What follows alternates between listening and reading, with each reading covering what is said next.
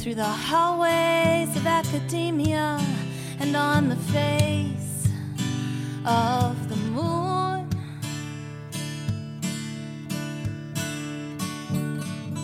The footprints of conquest haven't left us any room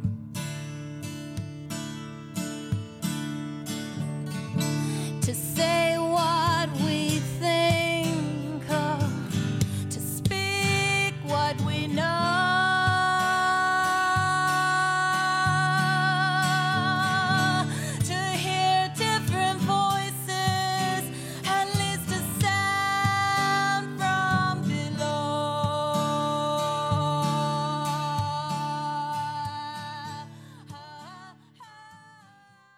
Greetings, and welcome to the 59th edition podcast of Women's Liberation Radio News for this Thursday, March the 4th, 2021.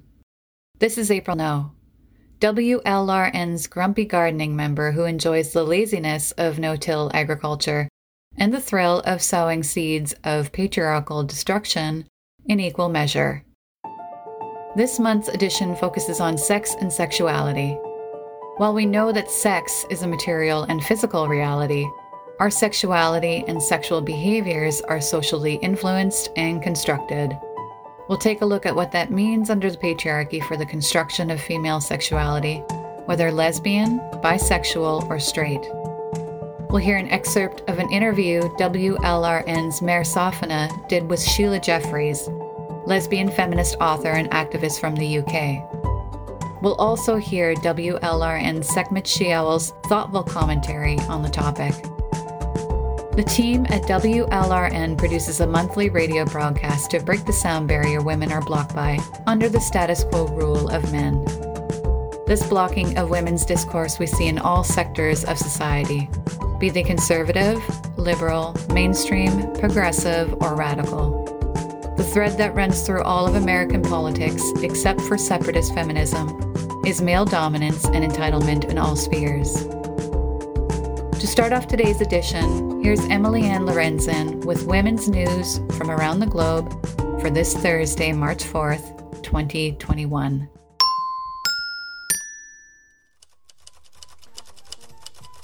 In France, several feminist groups held protests in support of a woman who was raped by 20 firefighters when she was between 13 and 15 years old.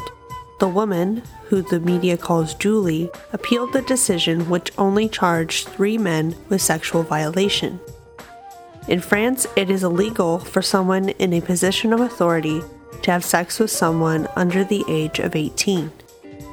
The perpetrator can only be charged with rape if there is proof that the victim was forced or violently coerced. This case highlights the lack of protections for children in French law. The prosecution hopes that Julie's case will lay the foundation for the age of consent to be at least 15. In January, the Senate backed a bill to make the age of consent 13. On March 17th, the court will make a decision regarding Julie's appeal. In Russia, several hundred women formed human chains on Valentine's Day in support of Yulia, the wife of jailed opposition leader Alexei Navalny, and other political prisoners. 300 women gathered in Moscow, and 100 women gathered in St. Petersburg. Navalny was arrested after he returned to Russia after seeking medical treatment in Germany for nerve agent poisoning. At least 10,000 people have been detained during widespread protests against his being jailed.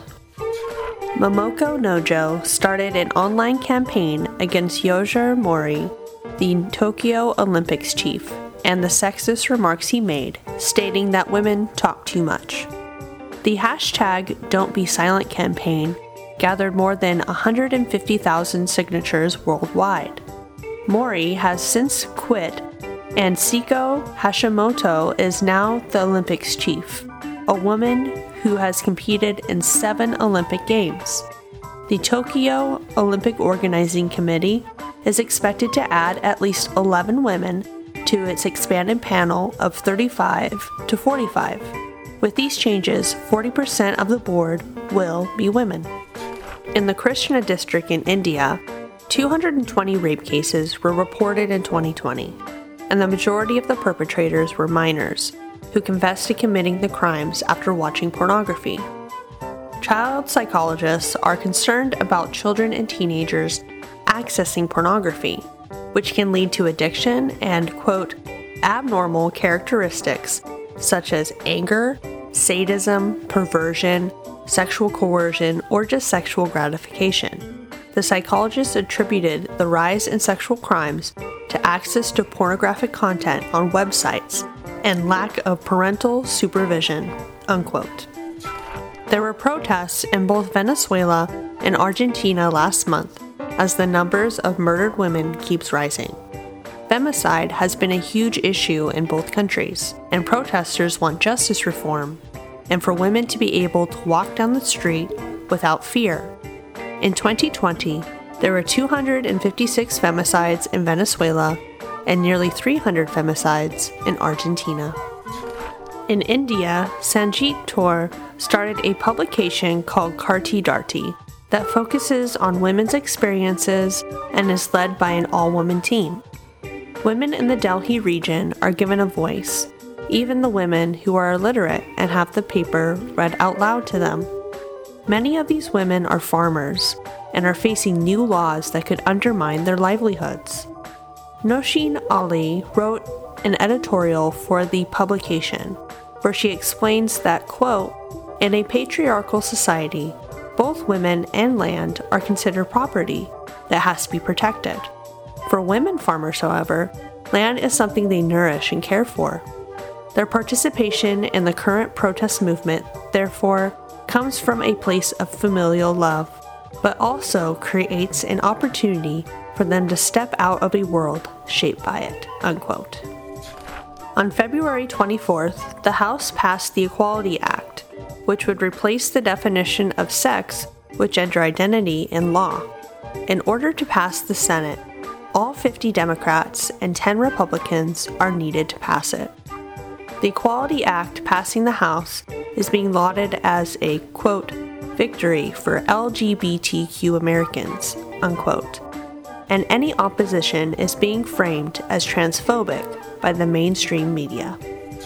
WLRN's Jenna DeQuarto and Thistle Pedersen are heading to Washington, D.C. to participate and cover the Women Picket D.C. event, organized by a coalition of feminists and feminist groups on March 8th.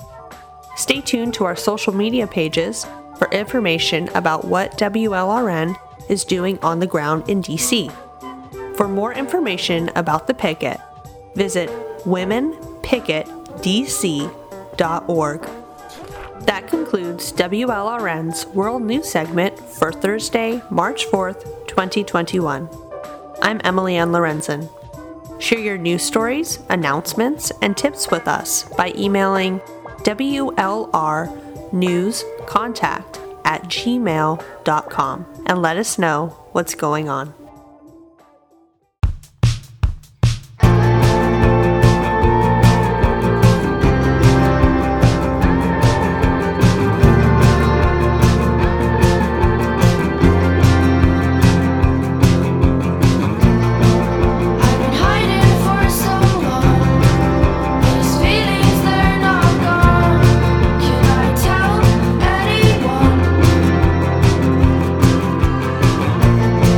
I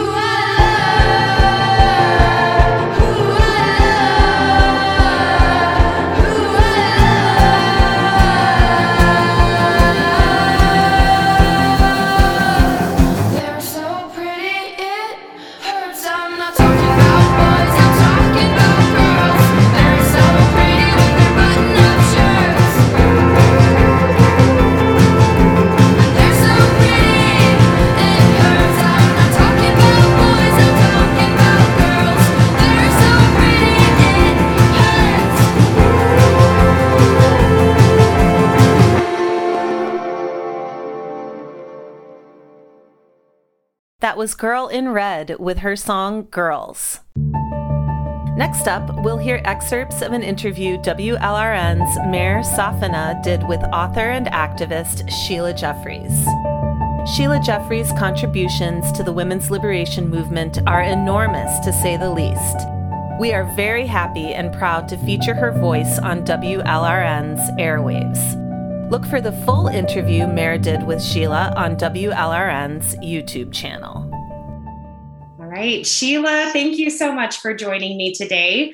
I have read your most recent book, Trigger Warning, and I'm delighted to discuss some of the deeper, more philosophical challenges that I think your book addresses. But first, can you just tell us briefly a little bit about yourself? Yes, I was involved in the women's liberation movement in Britain in the 1970s and 80s and became a lesbian. And indeed, there's a whole chapter in that book, my memoir on choosing to be a lesbian. I became a lesbian feminist because of my politics. In 1991, I went to the US to get a job in a university at the University of Melbourne, and I taught there for 25 years. And became a professor and wrote lots of books. And I think the one I'm doing now is my 12th or something, but actually I lose count at the moment. So that's who I am. And I came back to Britain so I could get involved in feminist and lesbian feminist politics again. And here in the UK, I'm involved with the Women's Human Rights Campaign, which created the Declaration on Women's Sex-Based Rights, and promotes that against the incursions of men with female gender identities into the category of women. So that's who I am. Fabulous. Well, and I want to say too, thank you so much for your dedication and just championship of women. I have been familiar with your work for years, and after reading Trigger Warning, it's just fantastic to see all of your work come together. I do want to ask you, a lot of the book that you've written and the work that you've done is around sexuality as a social construct. So I'm curious, how do you believe that sexuality is socially constructed, and what does that actually mean for women living in a patriarchal society? Well, once upon a time in the 1950s, 60s, 70s, it was understood that human behavior was socially constructed, and that indeed categories of oppression were very much socially constructed as well, in the sense that race and sex were constructed as subordinate categories with certain kinds of behavior in order to control Black people, women, and so on. So social construction was the order of the day. Sociologists theorized social construction and, of course, promoted and taught social construction. Therefore, we understood at that time that what we called sex stereotypes, what is now called gender, which is women having to wear high-heeled shoes and liking to clean the toilet and all of those forms of behavior, are socially constructed. If that were not the case, then, obviously it would be reasonable to oppress women because they are more stupid and only want to do housework and so on and so on. So the very basis of feminism is an understanding of social construction. That's where we came into this game. And at that time, too, in the 70s and 80s, we understood sexuality to be socially constructed. We created an analysis of heterosexuality as a social construction, as an institution, not necessarily socially constructed in the terms of whether somebody fancied somebody else, but as a social construction, socially constructed to make sure that women serviced men in the house through child rearing, emotional labor, et cetera, and that men could control them. So alongside that, of course, we understood that because heterosexuality was socially constructed, so was lesbianism, in the sense that lesbianism was forbidden and constructed to be something evil and deviant and so on. Whereas, in fact, we understood that women could choose to be lesbians and they could leave heterosexuality, as many, many, many thousands did at that time, to become lesbians. It was undoubtedly socially constructed because there were women in their 70s becoming lesbians, women after several marriages, women with many children, and becoming very happily lesbians for the rest of their lives. That's hard to understand now because we're in a very, very conservative political time when there are even younger lesbians who should, of course, be in the forefront, assuming that lesbianism is something biological, which means that they think that heterosexuality is something biological as well, that simply cannot change. I had a PhD student who worked on interviewing women who'd become lesbians in the 70s, 80s, and 90s about why they thought they'd become so. She found that the ones who became lesbians in the 70s believed they chose, almost all. In the 80s, half and half, some chose, some thought it was biological. By the 90s, most thought it was biological. So it shows you that the social context in which you make these decisions about your life is politically constructed, and that constructs the way you think about what you do. That's so interesting, because I completely agree with you, actually. I didn't necessarily, before you gave that answer. One concept that stood out to me is, of course, choosing to be a lesbian, because one of the arguments that my millennial peers and I have used for women's rights is that our sexuality is innate and it's not a choice. And you just spoke about in the 90s, that was what was considered just a fact. So I'm also curious, why do you believe that women can and should, most importantly, choose lesbianism as a pathway towards liberation? Well, I believe women can, because of course they do in their many, many, many, many thousands.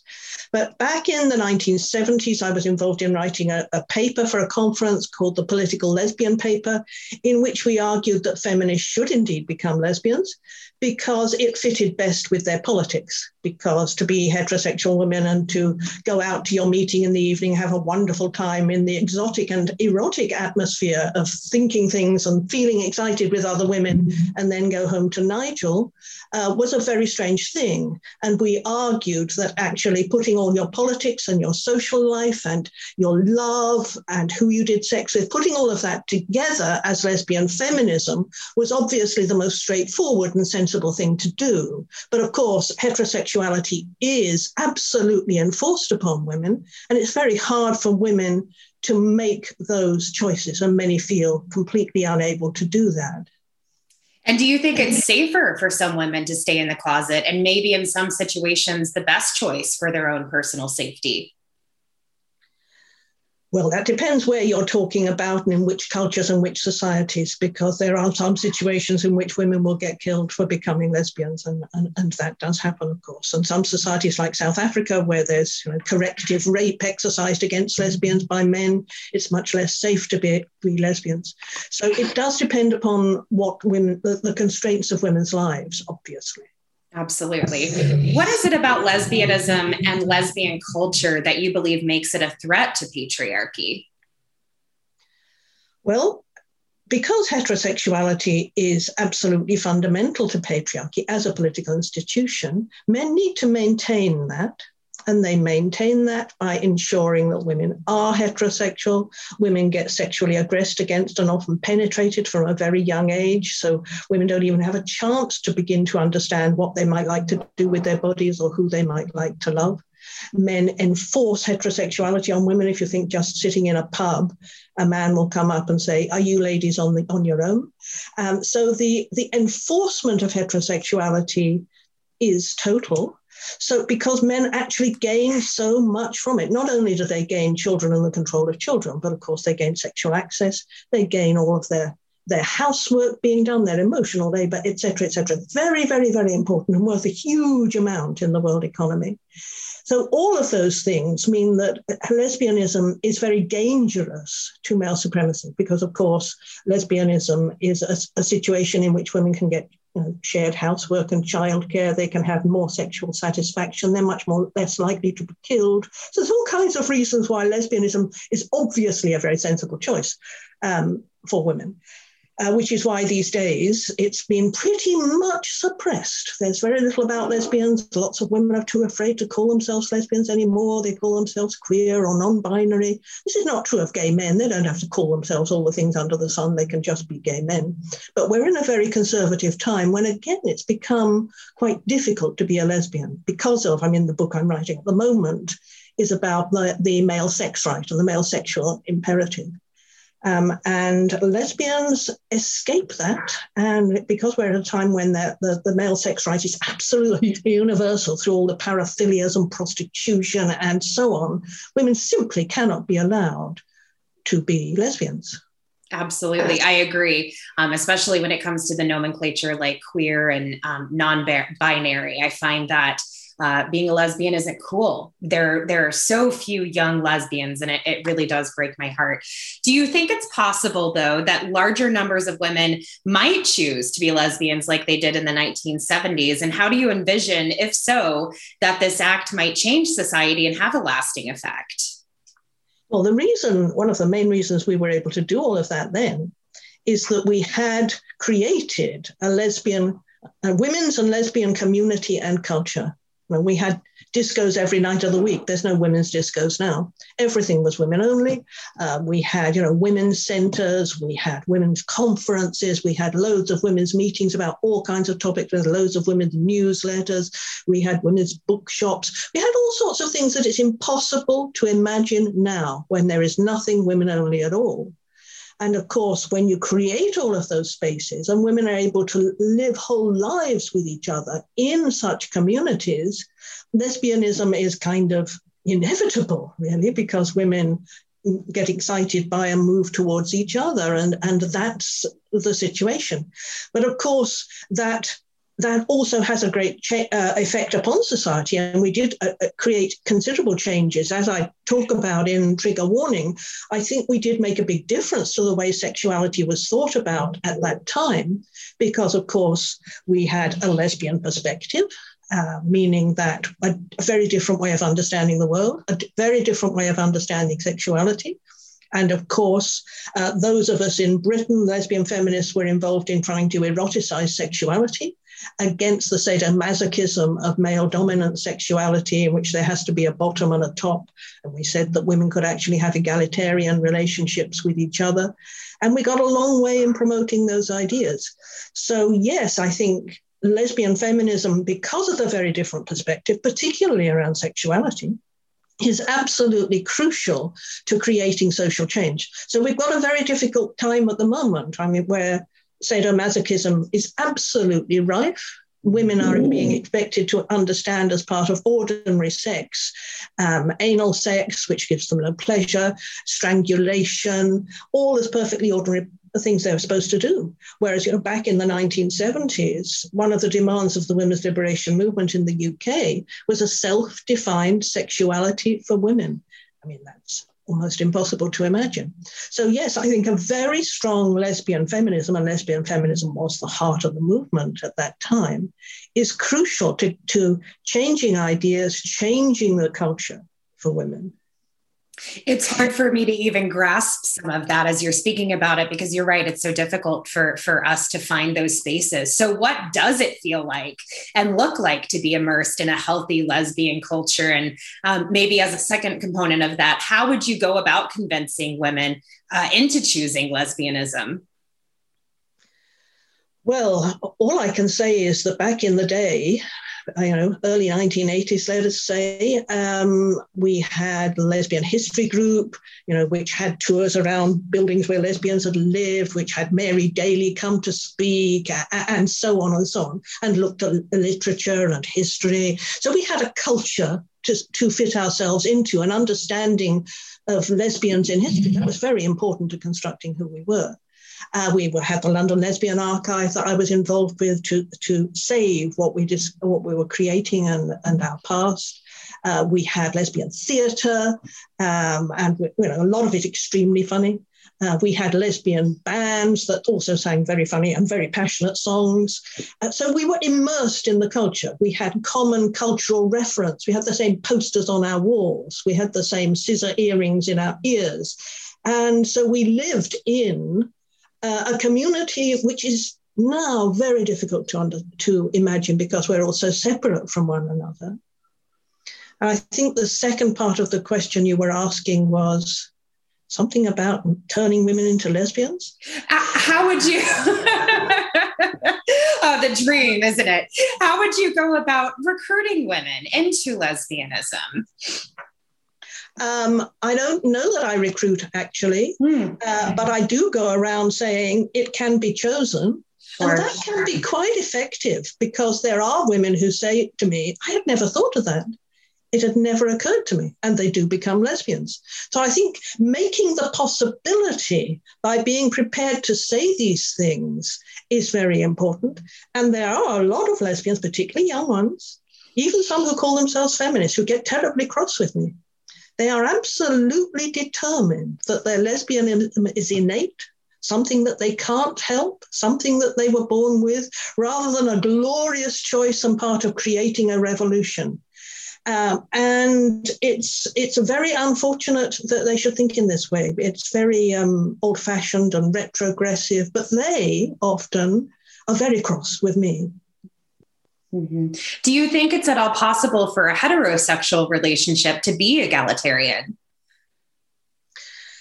I think heterosexual women and some heterosexual men do their very best. But the fact is they are in unequal positions in the hierarchy of gender. That's the situation. So whatever they even manage to do in their bedroom that they try to make egalitarian, and even if they try to be egalitarian in the kitchen, as soon as they go out of the house, it is very different for that man and the woman in their workplaces, in the streets, socializing with friends. It's not equal, and it's never going to be equal. And the fact is, if that man beats that woman up or kills her, he will be treated very, very differently and very leniently because he is a man. So I know there are heterosexuals who try their very best, but it can never be a level playing field. I mean, what I talk about in my book, Anti-Climax, in fact, is about heterosexual desire and homosexual desire.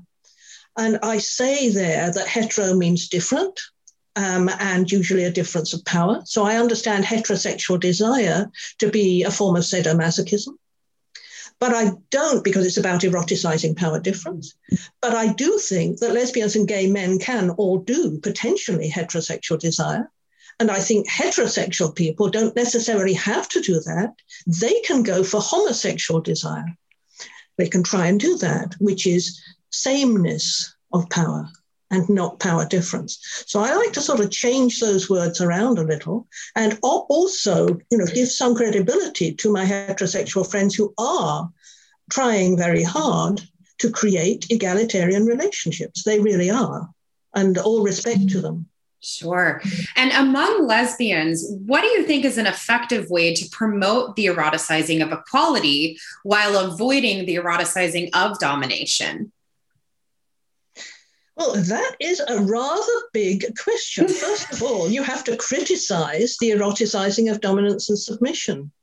And you have to create more space for the eroticizing of equality.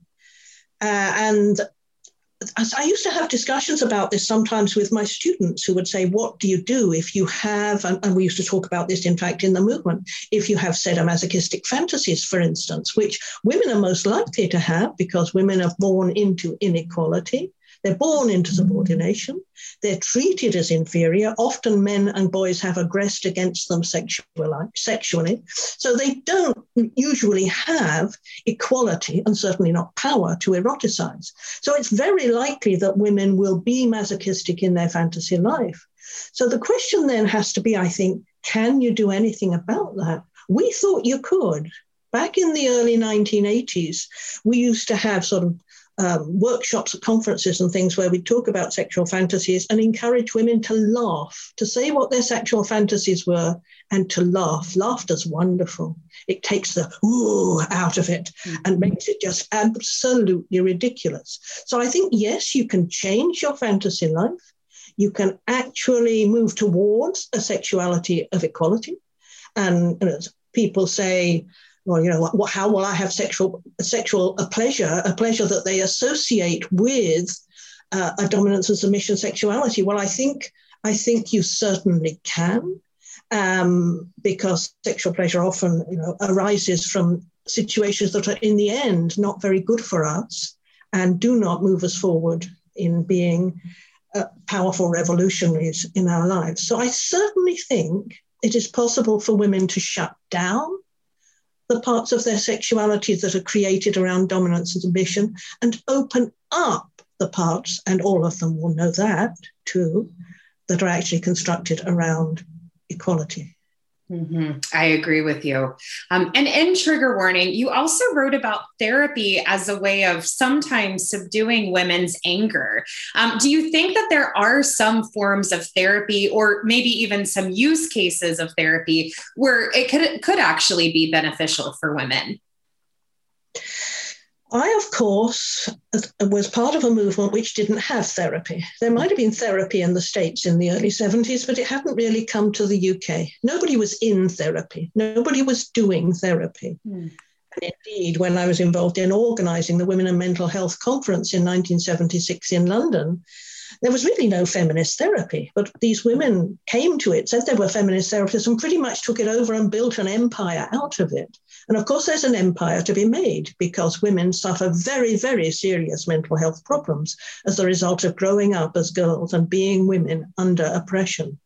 There's no question that women suffer very serious mental health problems as a result of that. But the problem with therapy, and I did write at the time a paper called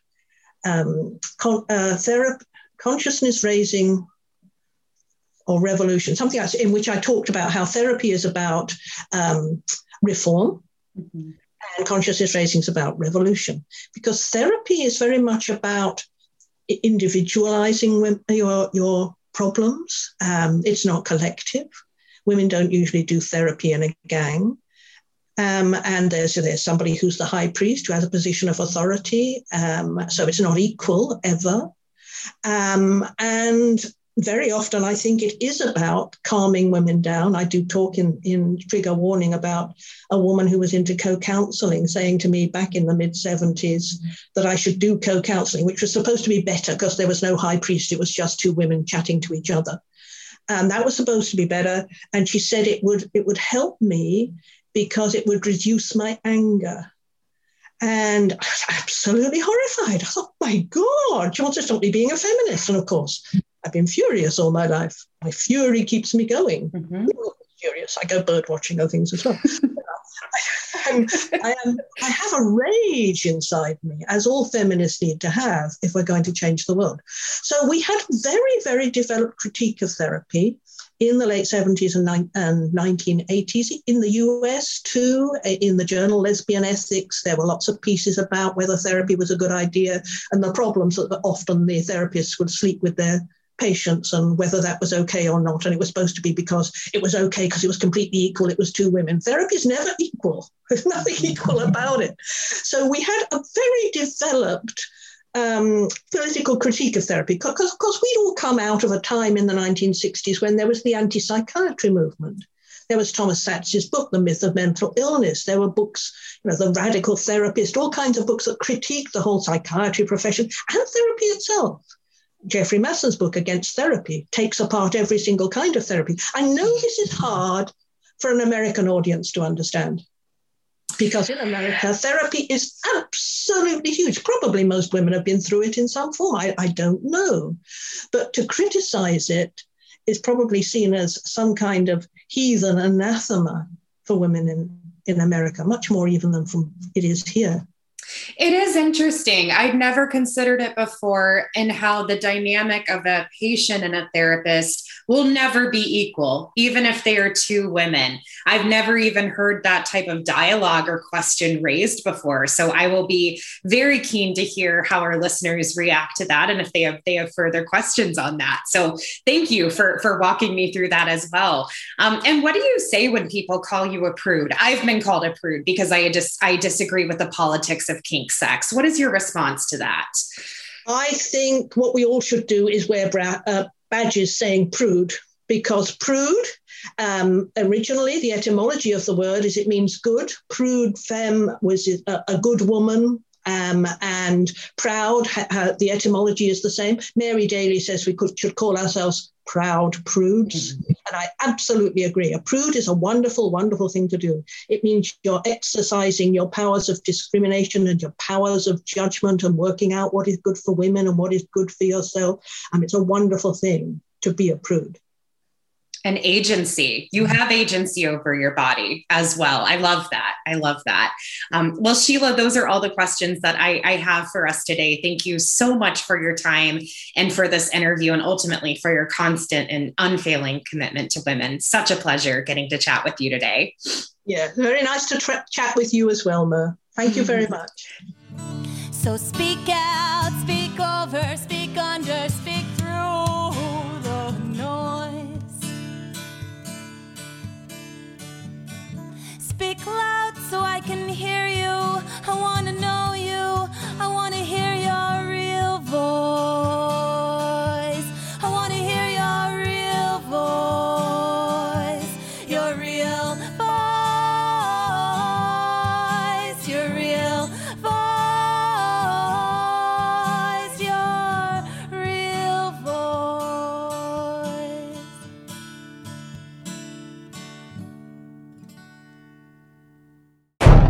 From across the femisphere to women worldwide, To women worldwide. radical feminist media. to break the sound barrier. Break the sound barrier. break the sound barrier. Break the sound barrier. Radical feminist media to break the sound barrier. This is your Your Your grassroots community radio station. Your radio station. grassroots. This is your grassroots community radio station. Women's Liberation Radio News.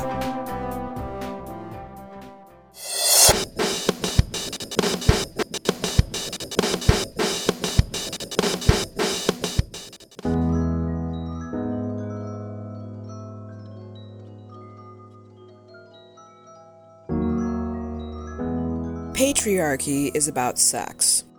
And I don't just mean biological sex. I mean patriarchy is about sexual intercourse, and more specifically about men getting to have the sexual intercourse they want with women and girls. For this reason, female sexuality and social behavior are political, whether we like it or not. If politics and patriarchy are about power, and men use their power over women to maintain sexual access to us, how could our female sexual behavior not be political? Women of all sexual orientations, including many self-identified feminists, strongly resist the idea that their sexuality is political and try to argue that it is a purely personal, private thing, a neutral fact that none of us can do much about. They do not want their sexual behavior and lifestyle choices critiqued or challenged.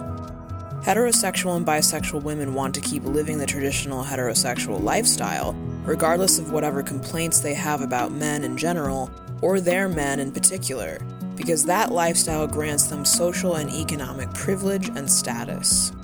They become emotionally attached to the men they get sexually involved with, whether those men are objectively good for them or not, and don't want feminism to demand they give the men up or condemn them for being anti-feminist in their behavior.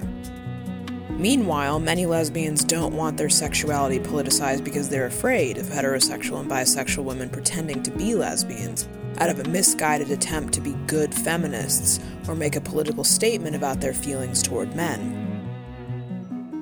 As long as we live in a world where males seek to dominate and control women and girls for the purpose of having sex with us and breeding children with us, our sexual behavior will have political meaning and significance, whatever that behavior is. We are not born or grow up in societies that treat sexuality as neutral.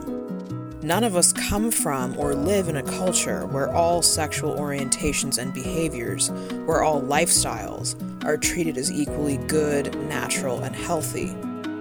To my knowledge, there has never in the history of the world been a culture that promotes homosexuality, female-only households, and female child freedom as equally desirable and beneficial as heterosexuality and motherhood.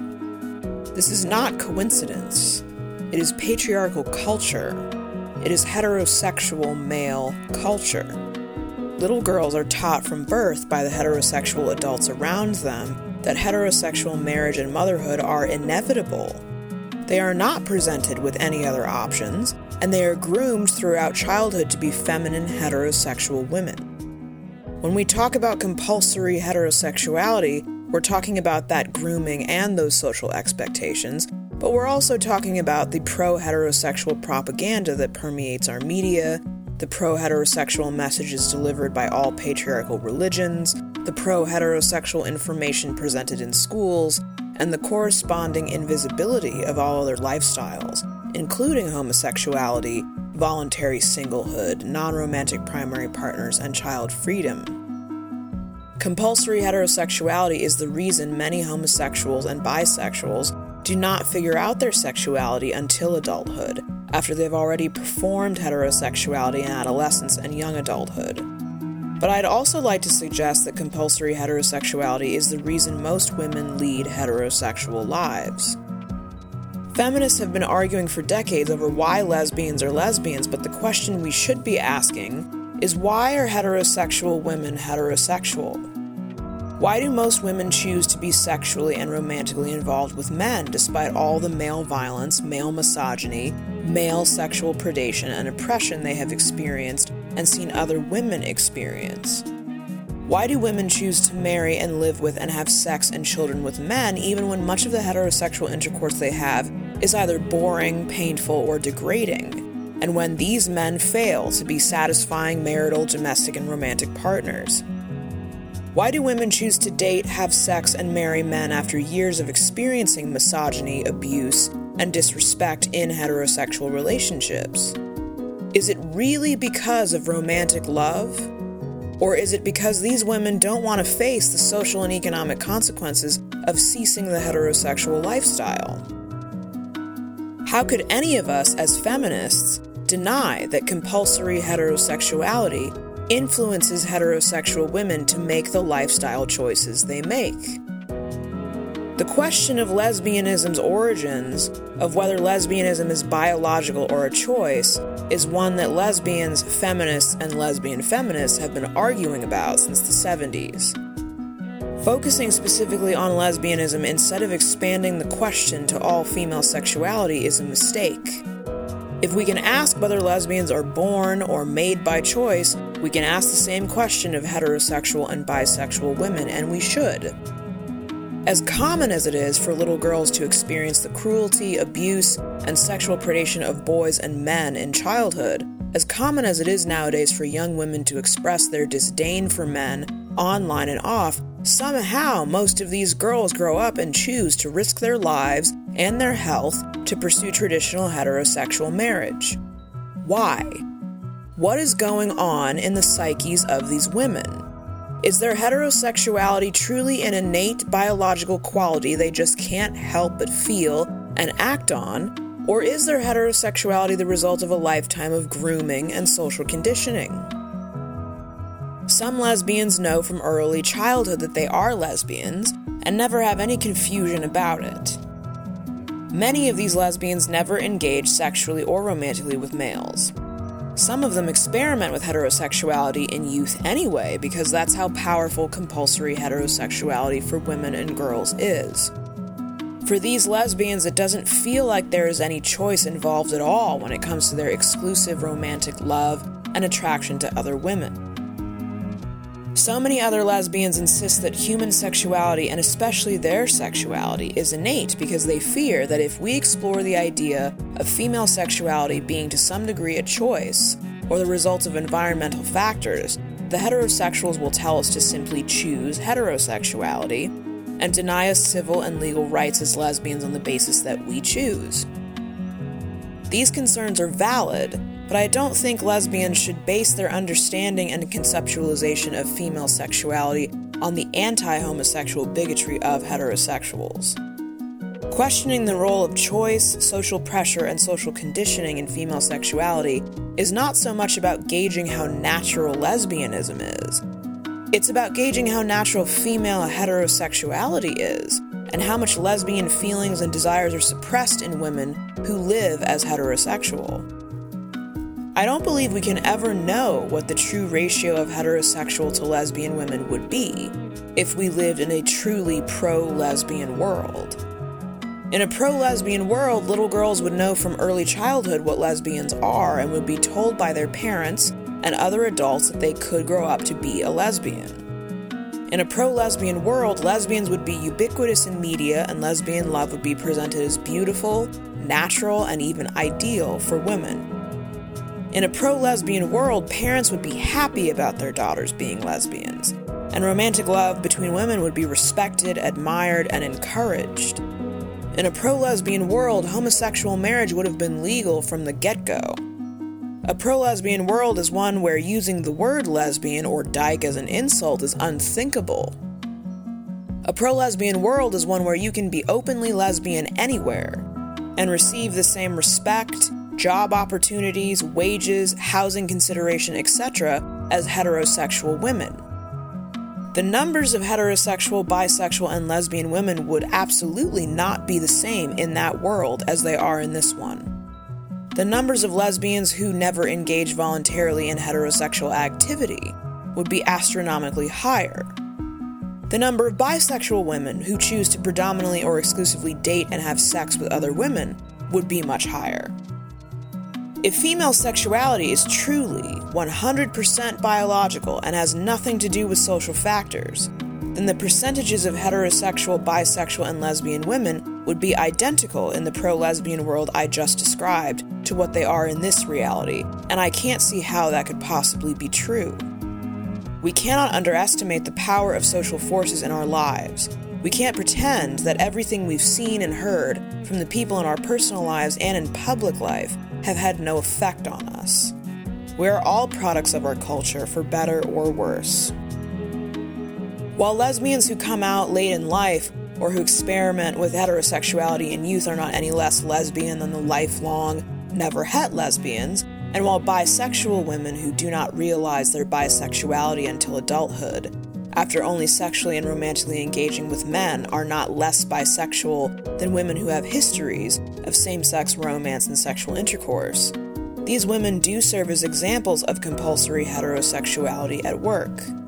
They are also proof that women choose what to do with their bodies and their lives, and they can choose to act in contradiction to their own feelings and attraction. In that sense, sexuality is absolutely a choice. Even if you're a lesbian who chooses to live a lesbian life, you are choosing. You could choose instead to live in the closet and reap the benefits of heterosexual marriage, the way most bisexual women do and the way many lesbians have done over the last 100 years. You could choose, like some religious lesbians, to be single and celibate for life because of your religion's position on homosexuality. Nothing about our romantic or sexual lives is inevitable. Even if we have no control over our feelings, sexual attractions, and impulses, we do have complete and exclusive control over our behavior. Those of us women who live in highly developed and/or secular countries where we can legally pursue higher education, have careers, own property, and retain our own money have absolute control over the choices we make. We choose how to live our lives, what kind of relationships to engage in and prioritize, if we have sex and who we have it with, whether or not we have children, etc. We are responsible for those choices and therefore how our lives unfold. We are responsible for the level at which we cooperate with the heterosexual male agenda and the level to which we thereby contribute to male power. Whether you feel heterosexual, bisexual, lesbian, or asexual, you do not have to romantically or sexually interact with men. You do not have to put a man at the center of your life. You do not have to live with men, serve men, financially support men, date men, marry men, reproduce with men, or give men the time of day outside of a professional context. All of these acts are choices. What we should all be doing as feminist women is prioritizing, loving, and investing ourselves emotionally and energetically in other women. Leading a female-centric life, having a female primary partner, even living as a female separatist does not require lesbian sex or romance. You can make these choices even if you're a heterosexual or bisexual woman. You can make them even as a single lesbian or an asexual woman. If you really are a feminist, renouncing men and leading a female-centric life should not feel like a sacrifice. Making your emotional social life female-centric or female-exclusive should feel liberating and rewarding. There is more love, respect, care, and security to be found in our relationships with other women than anything we could have with men. Our female sexuality and lifestyle are political, but they are also obviously personal. Cutting men out and putting other women center stage is not just about being a good feminist. It's about finding greater happiness and well-being as an individual woman. It's about living the best life you can live in this patriarchal society.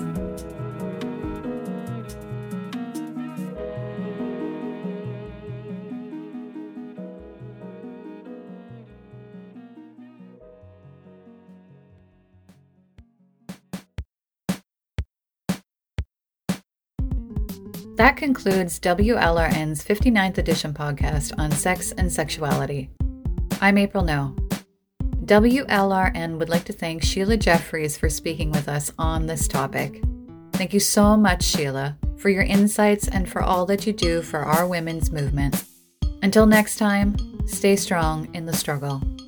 If you like what you're hearing and would like to donate to the cause of feminist community radio, please visit our WordPress site and click on the donate button. Check out our merch tab to get a nice gift in exchange for your donation. And if you're interested in joining our team, we're always looking for new volunteers to conduct interviews, write blog posts, post to our Facebook and other social media pages, and do other tasks to keep us moving forward as a collective of media activist women. Thanks for listening. This is Thistle Pedersen signing off for now. And I'm Sekhmet She-Owl. Thanks for tuning in.